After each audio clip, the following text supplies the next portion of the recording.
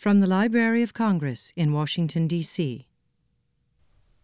Welcome to the Folklife Today podcast. I'm Stephen Winnick, and I'm here with my colleague John Fenn. Greetings, everyone. We're folklorists at the American Folklife Center of the Library of Congress. John is the head of research and programs, and I'm the center's writer and editor, as well as the creator of the blog Folklife Today, which you can find at blogs.loc.gov/folklife. And today on the Folklife Today podcast, we're going to talk about more hidden folklorists. As Steve explained a few episodes ago, in the idea for Hidden Folklorist, he was inspired by the book and film Hidden Figures and some public events we held at the Library of Congress which focused on that story. The initial idea behind Hidden Folklorist was people whose folklore work was insufficiently recognized for a variety of reasons. Either they were women or African Americans at a time when contributions from these groups were generally under-recognized or just general bad luck or mitigating factors. And I guess mitigating factors might apply to the first hidden folklorist we'll talk about this time, a man named Charles J. Finger. Sounds good. So Steve, you wrote about Charles Finger on the blog. How did you come across him, and just who was Charles J. Finger? Well, in brief, he was a writer, and I first came across him when I found his book, Frontier Ballads, in a used bookshop in Maryland. Jennifer Cutting was with me on that little trip and helped me research Finger, so she's here to talk a little about him too. Hi, Jennifer. Hi, everyone. So, what's in Frontier Ballads? Well, Frontier Ballads contains a collection of traditional folk songs, including cowboy standards like The Cowboy's Dream and The Hellbound Train, outlaw ballads like Sam Bass and Jesse James, a few classic ballads like Our Good Man, which Steve wrote about on the blog, and some broadside standards like The Flying Cloud and Morrissey and the Russian Sailor. It even contained a few sea shanties, including Reuben Ranzo and Blow the Man Down. So Steve brought in his copy, and looking at it, I'm very impressed with the woodcuts as well. Yes, there are great woodcut illustrations by Paul Honoré, some of which are colored as well. And another thing that's exciting to folklorists is that Frontier Ballads contains a narrative explanation of where and from whom Finger heard each song. It's a wide-ranging tale, and it shows that he had spent time in South America, including Patagonia and as far south as Cape Horn, as well as in New Mexico, Texas, Arkansas, and other parts of the United States. And in the book, we also read about his time as a sailor, right? Finding out that he had been shipwrecked. This all seems like kind of a fascinating book. Yes, and to clinch the deal, how about we read the book's subtitle? Okay. Okay, so again, the book is Frontier Ballads, and the subtitle is Songs from Lawless Lands with Some of Their Tunes, as heard and set down by Charles J. Finger, many here printed for the first time, together with a true account of the manner of their singing by gold hunters in the Andes, men on shipboard, hard cases who were beachcombers, fellows in the calaboose, South Sea smugglers, sealers, bartenders, and some who have since achieved fame. Wow. I know, right? So Steve is deciding whether to buy this book, but something about Charles J. Finger sounded really familiar to me. So I grabbed my cell phone and I did a quick Google search, and I found out that we actually have 4 recordings of his singing in our archive. Yep, it turns out he came here to the Library of Congress in 1937 and was recorded by John and Alan Lomax in the Coolidge Auditorium. Let's hear his recording of the sea shanty, The Amsterdam Maid. Shanty, sung by old-time sailors. The Amsterdam Maid. In Amsterdam I met a maid, mark well what I do say. In Amsterdam I met a maid, and she was mistress of her trade. I'll go no more a-roving with you, fair maid. A-roving, since roving's been my ruin. I'll go no more roving with you, fair maid. I touched this young maid on the knee, mark well what I do say, I touched this young maid on the knee, said she, young man, you're very, very free. I'll go no more roving with you, fair maid. All together, boys, a-roving, since roving's been my ruin. I'll go no more roving with you, fair maid. Again, that was Charles J. Finger singing The Amsterdam Maid here at the Library of Congress in 1937.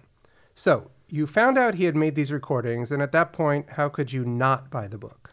Exactly. And once I read the book, I became curious and read some of his other books too. So now you know a little bit more about him. What do we need to know?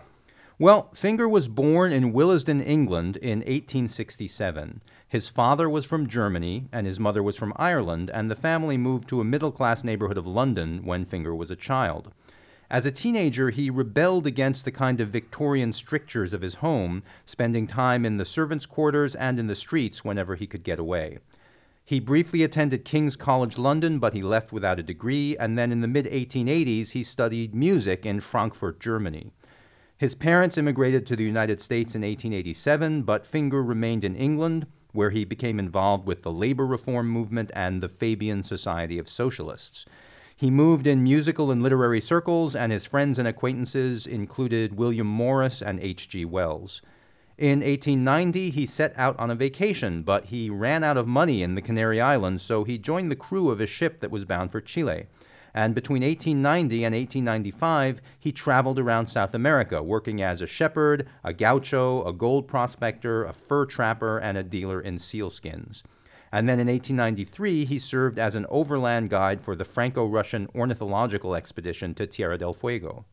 That's quite a busy life. Yes, and he was only just getting started. He went to Texas in 1896, where he found a job in San Angelo herding sheep. And then in 1898, he established the San Angelo Music Conservatory and worked there until 1904, teaching music lessons and arranging concerts and tours.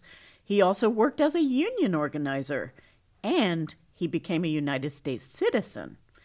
In 1902, Finger got married, and he and his wife started a family, so naturally he needed to make more money. So he joined one of the booming industries of that time, the railroad. He began as a boilermaker's helper in a railroad shop and ended up as one of the directors of the Ohio River and Columbus Railway Company. Wow, he had quite a lot of careers. But at the beginning of the episode, Steve said that, in short, he was a writer. Yes, believe it or not, he accomplished more as a writer than in these other fields. While he was in Texas in the 1890s, he began writing newspaper and magazine articles for the San Angelo Standard, the Houston Labor Journal, Searchlight Magazine, and other Texas publications. But he didn't get serious until 1916, when he sent a story manuscript to William Marion Reedy, who was editor of The Mirror, which was a nationally renowned magazine of literature and politics based in St. Louis. So did the Mirror accept the story? Well, funnily enough, they rejected it. But Reedy encouraged Finger, advising him to write imaginative stories based on fact, what today we might call creative nonfiction. And Finger took his advice. How'd that work out? Well, in 1919, Reedy bought 3 of Finger's stories and assigned him to review several books, including H.L. Mencken's The American Language. Of course, Reedy knew that Finger was an experienced manager in the railroad industry, and in 1920, in what seemed like a form of succession planning, Reedy offered Finger a job managing the Mirror while he took a trip to California. Reedy also promised Finger an ongoing role at the magazine after his return, so Finger later wrote in his autobiography, "Reedy and I privately and tentatively planned a glorified Mirror in which we were to be co-workers in a way to be presently decided."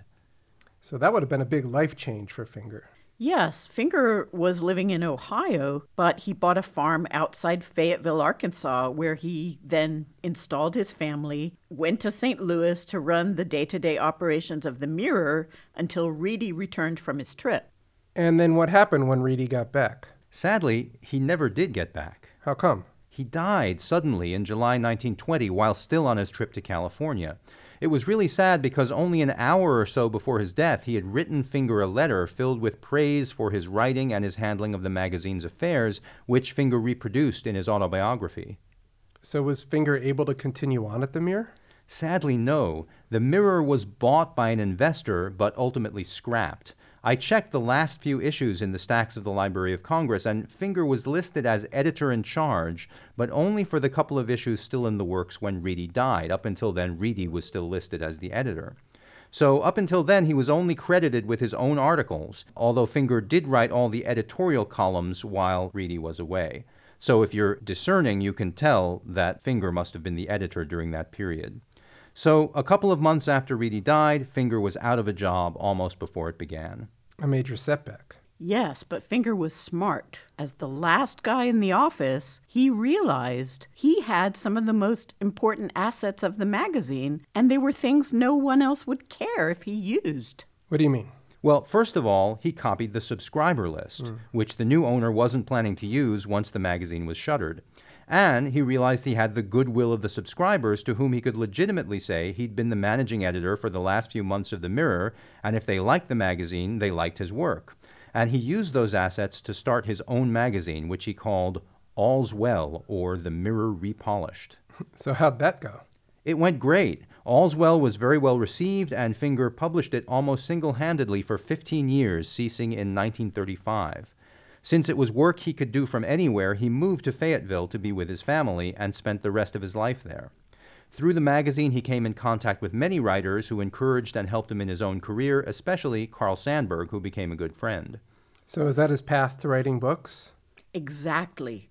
His friends in the industry, like Mencken and Sandburg, helped him along, and his association with the magazine was a great entree to the publishing world as well. So once he started, he was incredibly prolific. Steve found that Finger wrote over 50 books in the last 20 years of his life, and many of those were in the Little Blue Books series. And that was the initiative of the Haldeman Julius Publishing Company to create low-priced paperback pocketbooks to help out the working class, right? Exactly, and we have a big collection of these actually in our rare book division at the Library of Congress. And his books were really wide-ranging, so Finger wrote biographies of Mark Twain, Robert Burns, P.T. Barnum, and Muhammad. And then he wrote anthologies of historical stories with fantastic titles: Romantic Rascals, Valiant Vagabonds, Courageous Companions, a book of strange murders, and a book of gallant rogues. And on a somewhat more serious note, during the New Deal era, Finger was employed by the Arkansas Writers Program as the original editor of the Arkansas State Guidebook, but he passed away before that project was completed. So Finger really was one of the most prolific and well-regarded authors in the state of Arkansas at that time. And that's where he made his mark as a hidden folklorist, correct? Yes, he wrote several books with serious folklore content, and the most famous of these was the 1924 children's book, Tales from Silverlands, a collection of folk tales from South America, which was awarded the Newbery Medal in 1925. Tales from Silverlands was one of the first children's books to feature South American folk tales from indigenous peoples. Finger also included contextual information about how he heard the stories and the people who told them, too. Another of his books was the 1924 Robin Hood and His Merry Men, which was Little Blue Book number 538. It's interesting that in his introduction, Finger alludes to the folkloristic theory that Robin Hood is connected to such figures as Odin in Teutonic mythology, and that his various combats are symbolic of the seasons, but he dismisses that idea as little less than nonsense. Then he presents some of the best-known Robin Hood stories and ballads, including Friar Tuck, Guy of Gisborne, and Robin Hood and the Bishop of Hereford, as well as more obscure pieces such as The Noble Fisherman, in which Robin leaves the greenwood to try his hand as a commercial fisherman. That's weird. What format does he use for these stories? Well, for some tales, he prints an entire ballad text, and for others, he retells the story in his own prose.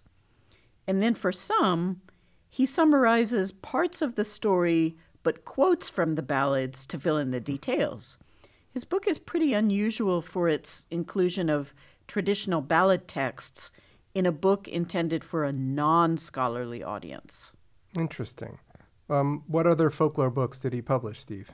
Well, another book he wrote for the Haldeman Julius Company was Sailor Shanties and Cowboy Songs in 1923, and this was the precursor to Frontier Ballads and the kernel from which that later book grew. Sailor Shanties and Cowboy Songs established Finger as a very interesting figure among those who wrote down and published folk songs, because there were other former sailors who collected shanties and other former cowboys who collected cowboy songs, but there were few people who were both. So Finger's biography provided him with a claim to be one of the most authentic purveyors of these types of folk songs to the reading public. And another interesting thing is that, to fit the theme of his later book, Frontier Ballads, Finger cut out many of the sailor songs that had appeared in sailor shanties and cowboy songs. He only included sailor songs in the later book when he remembered them being sung in frontier situations. So the earlier book includes many more sea songs and more discussion of them. In fact, one of the songs Finger sang for the Lomaxes in 1937, Away for the Rio Grande, was published in Sailor Shanties and Cowboy Songs, but then omitted from Frontier Ballads. All right, let's hear it. Shanty, sung by schooner men on the South American coast, by Charles J. Finger of Fayetteville, Arkansas. Our cook, he was a very dirty man, sail away for the Rio Grande. He'll cook the food as dirty as he can, sail away for the Rio Grande. Heave away, my boys, heave away, my boys, heave away for the Rio Grande.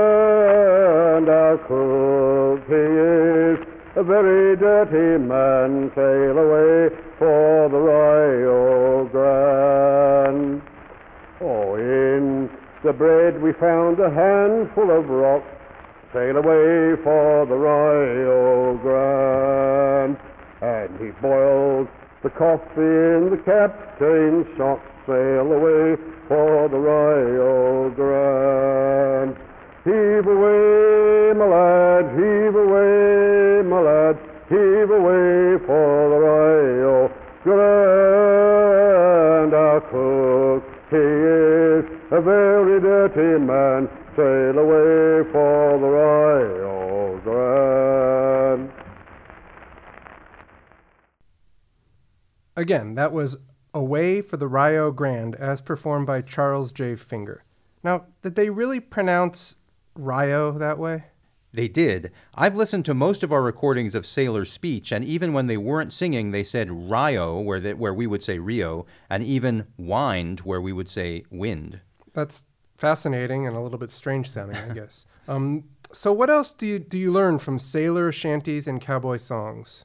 Well, in sailor shanties and cowboy songs, Finger tells how he came to write songs down during his travels, a story he glosses over more lightly in Frontier Ballads. The story goes that the bosun on the Sea Toller, a schooner on which Finger crewed in South America, was a good singer.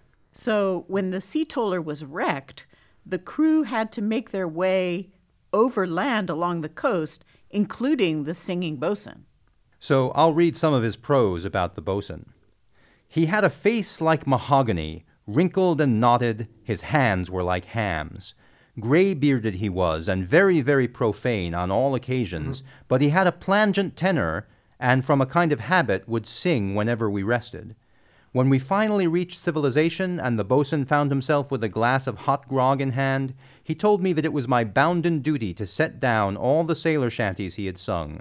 For, said he, since steamers have come in, any clerk or beachcomber acts as a sailor, and them old songs will die out like them Romans you hear tell about. The old man went on to say that no man was, nor by any possibility could be, a good sailor, unless he knew a shanty for every job on board ship. After a while, being alone on Isla Isabel in the Magellan country and finding time hang heavily on my hands, I did as the old salt had advised me, and set down such shanties as I remembered, and later, living among the gauchos and cowboys, kept up the custom, but not so carefully as I should have done. And Finger also says this about the bosun. I remember one night when we were crouched at the base of a cliff that ran at angle so as to shelter us from the wind so piercingly chill, he gave the Amsterdam Maid, a song not at all polite and with references somewhat free, as most sailor songs are, and we joined in the chorus making a kind of part song of it. The old bosun drilled us like a choirmaster and lied outrageously, saying that his father was the inventor of the melody. And that's the song we just heard, right? Yes, and the funny thing is that he tells a different story about hearing the Amsterdam Maid in Frontier Ballads, in which the crew of his wrecked schooner sings it at a wedding on a Patagonian cattle ranch after they make it safely back to civilization. Maybe it's appropriate that the Amsterdam Maid was the song Finger sang twice for the Lomaxes. On the second version, the Lomaxes and Miss Finger, presumably Charles's daughter, sang along on the choruses. Amsterdam Maid, a sailor's shanty, sung by Charles J. Finger of Fayetteville, Arkansas, in the Elizabeth Sprague Coolidge Auditorium, Library of Congress, June the 5th, 1937. In Amsterdam I met a maid, mark well what I do say. In Amsterdam I met a maid, and she was mistress of her trade. I'll go no more a-roving with you, fair maid. A-roving, since roving's been my ruin. I'll go no more a-roving with you, fair maid. I touched this fair maid on the toe, mark well what I do say. I touched this fair maid on the toe, said she, young man, you're very, very low. I'll go no more a-roving with you, fair maid. All together, boys, a-roving, since roving's been my ruin. I'll go no more a-roving with you, fair maid. Make fast there, boys. Again, that was the second version of the Amsterdam Maid that Charles Finger recorded for John and Alan Lomax in 1937, right here in the Jefferson Building of the Library of Congress. Now, Steve, in the blog, you referred to Finger as a rogue. What did you mean there? Well, I think that among scholars, some of his practices would be, let's say, frowned upon. And that's one reason why he was never considered a folklorist, even though he knew famous folklorists like Vance Randolph and the Lomaxes. Okay, give me an example. Well, Guy Logsdon looked at the cowboy songs in Frontier Ballads and concluded that they were pretty much the same texts Lomax had already published, much closer to Lomax than you'd expect if he was really collecting anything from oral tradition.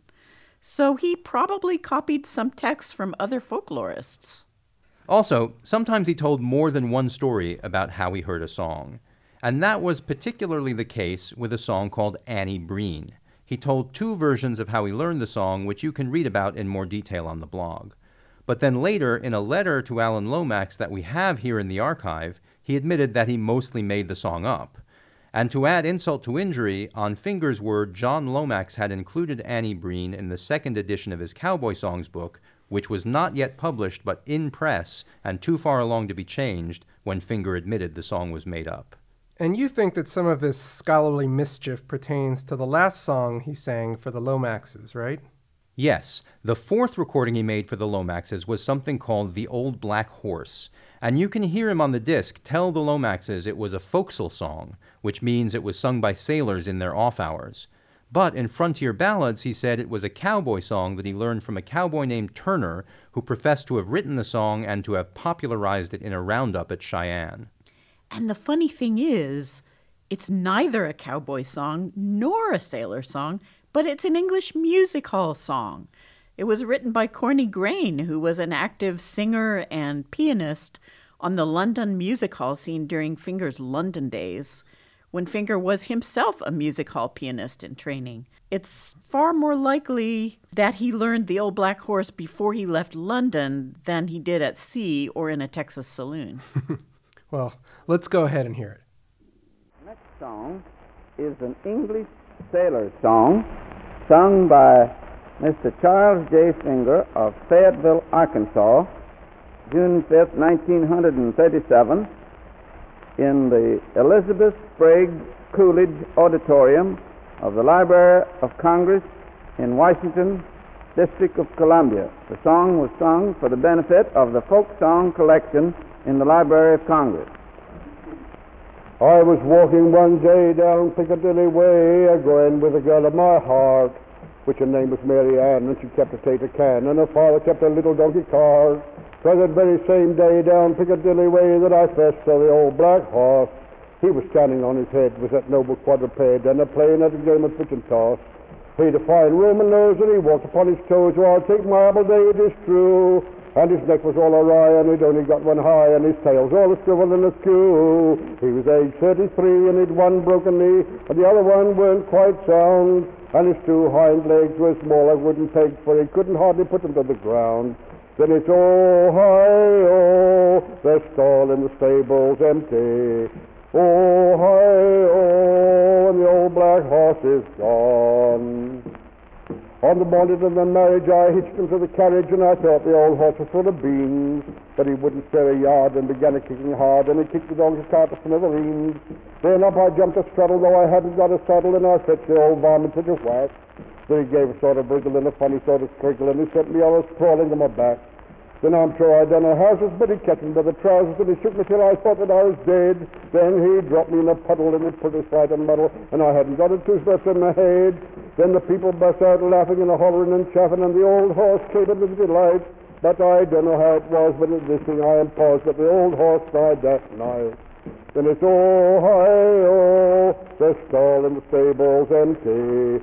Oh, hi, oh, and the old black horse is gone. A folksy song. Again, that was The Old Black Horse, sung by Charles J. Finger. So, Steve, what did you conclude about this roguish Finger guy? Basically, I'm glad I got to know him and his work. It has its shortcomings, but it's also a lot of fun.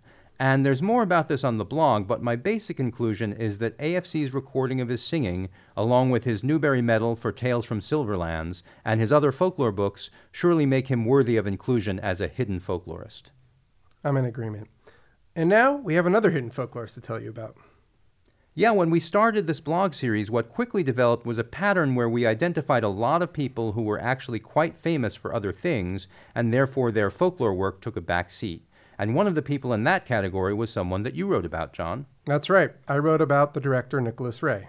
And most people would know Nicholas Ray as the director of the classic movie Rebel Without a Cause, right? Yes, and not only that movie. You might also know the films They Live by Night, On Dangerous Ground, or Johnny Guitar, which is listed on the National Film Registry alongside Rebel Without a Cause, and one of my personal favorites.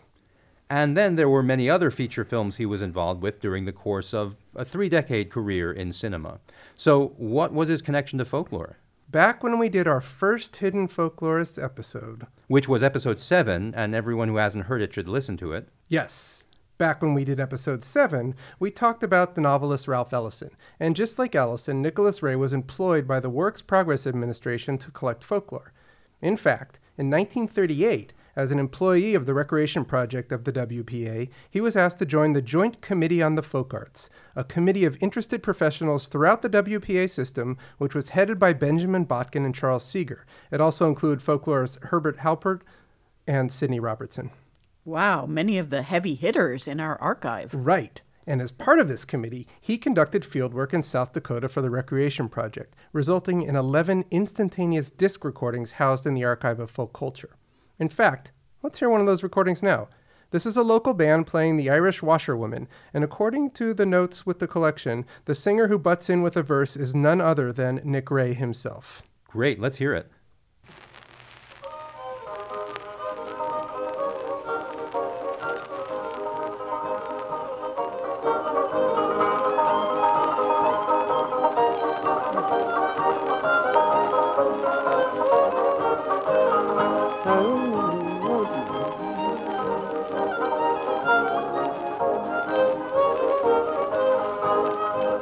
An Irish machine where money was scarce and whiskey was plenty, a three-legged stool and a table to match and a big swinging door that you bolt with a latch.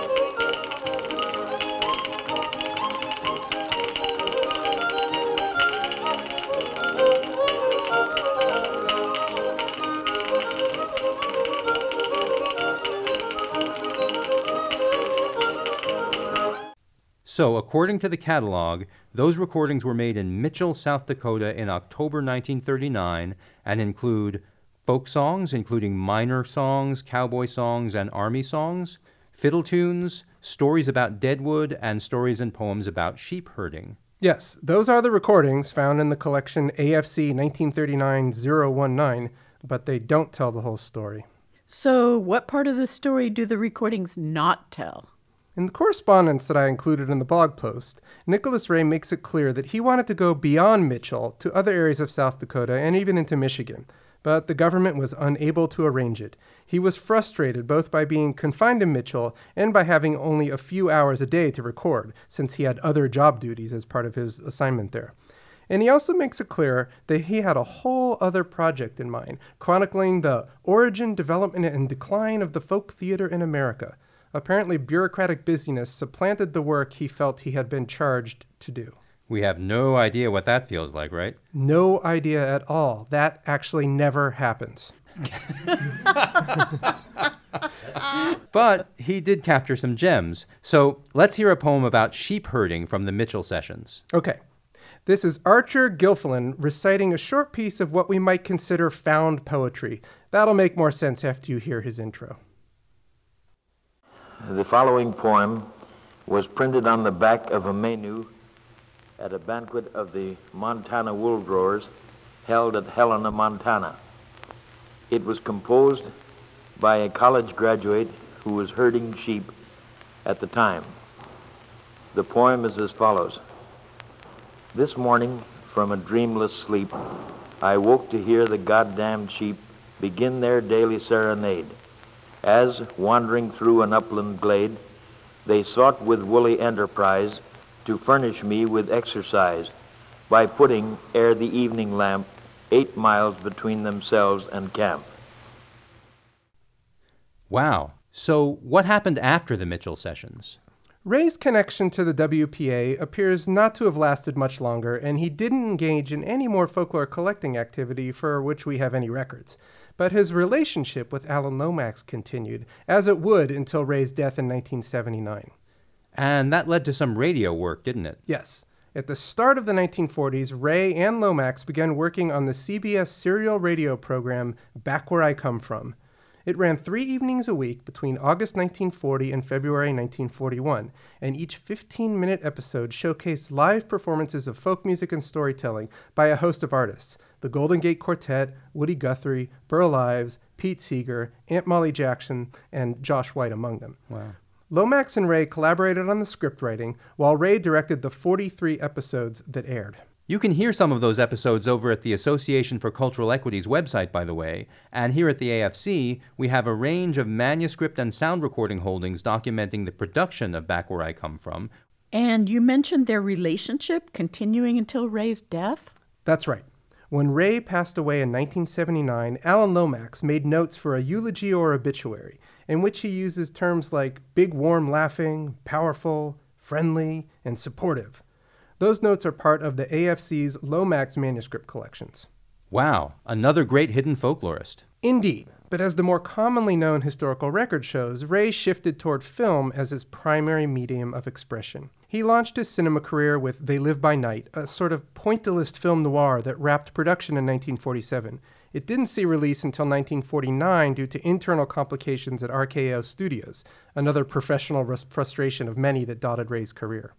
He never returned directly to the realm of folklore, but his artistic output on through the early 70s explored the types of individualistic and liminal culture that he had identified during his stint as a field worker back in South Dakota. So, even though he didn't think of himself professionally as a folklorist, we'll take him on the team. Absolutely. Now it's time to credit our team. So big thanks to John Gold, our engineer, and to Mike Turpin and Jay Kinlock of the music division for help with the studio, and of course to our guest, Jennifer Cutting. Yeah, thanks, Jennifer. My pleasure. We also want to thank our colleagues throughout the Library of Congress who help us deploy this podcast once we make it. To John and Alan Lomax, Nicholas Ray, Charles J. Finger, and the artists that they recorded, the Mitchell Orchestra from Mitchell, South Dakota, which consisted of Clark Kenyon, John Sawyer, and an unknown bones player, and Archer Gillifin. I'd also like to thank Todd Harvey for help on the research for the Nicholas Ray blog post. Of course, thanks to you too, Steve. And to you, John, and thanks to all our listeners. But before you go, why don't we hear one more recording by Nicholas Ray to play us out? This is Paul Martin, recorded October 1939 in Mitchell, South Dakota, singing his original cowboy song, The Sunburned Cowboy, on Folklife Today. This is Paul Martin from White River, South Dakota. I lived on a ranch there from the time I was about 2.5 years old. When I was about 19, I went to Chicago and lived there for 6 months. But I hated this city, and when I came back and started riding the range again, I composed this song. Oh, I'm a sunburned cowboy, riding o'er the range. I don't want the meadows when I have the plains. When the golden sun sets over the rolling hills at evening is when I feel the thrill of ecstasy. I know that in the city I would never dwell, because the campfire calls me still. Oh, I'm a carefree ranger, riding o'er the plains. Cowboys once are very few, camping on the range. When 1,000,000 stars come out and light the purple hills, and coyotes howling at the fading moon, I know that on the prairie I will always stay, to live my lonely cowboy way always.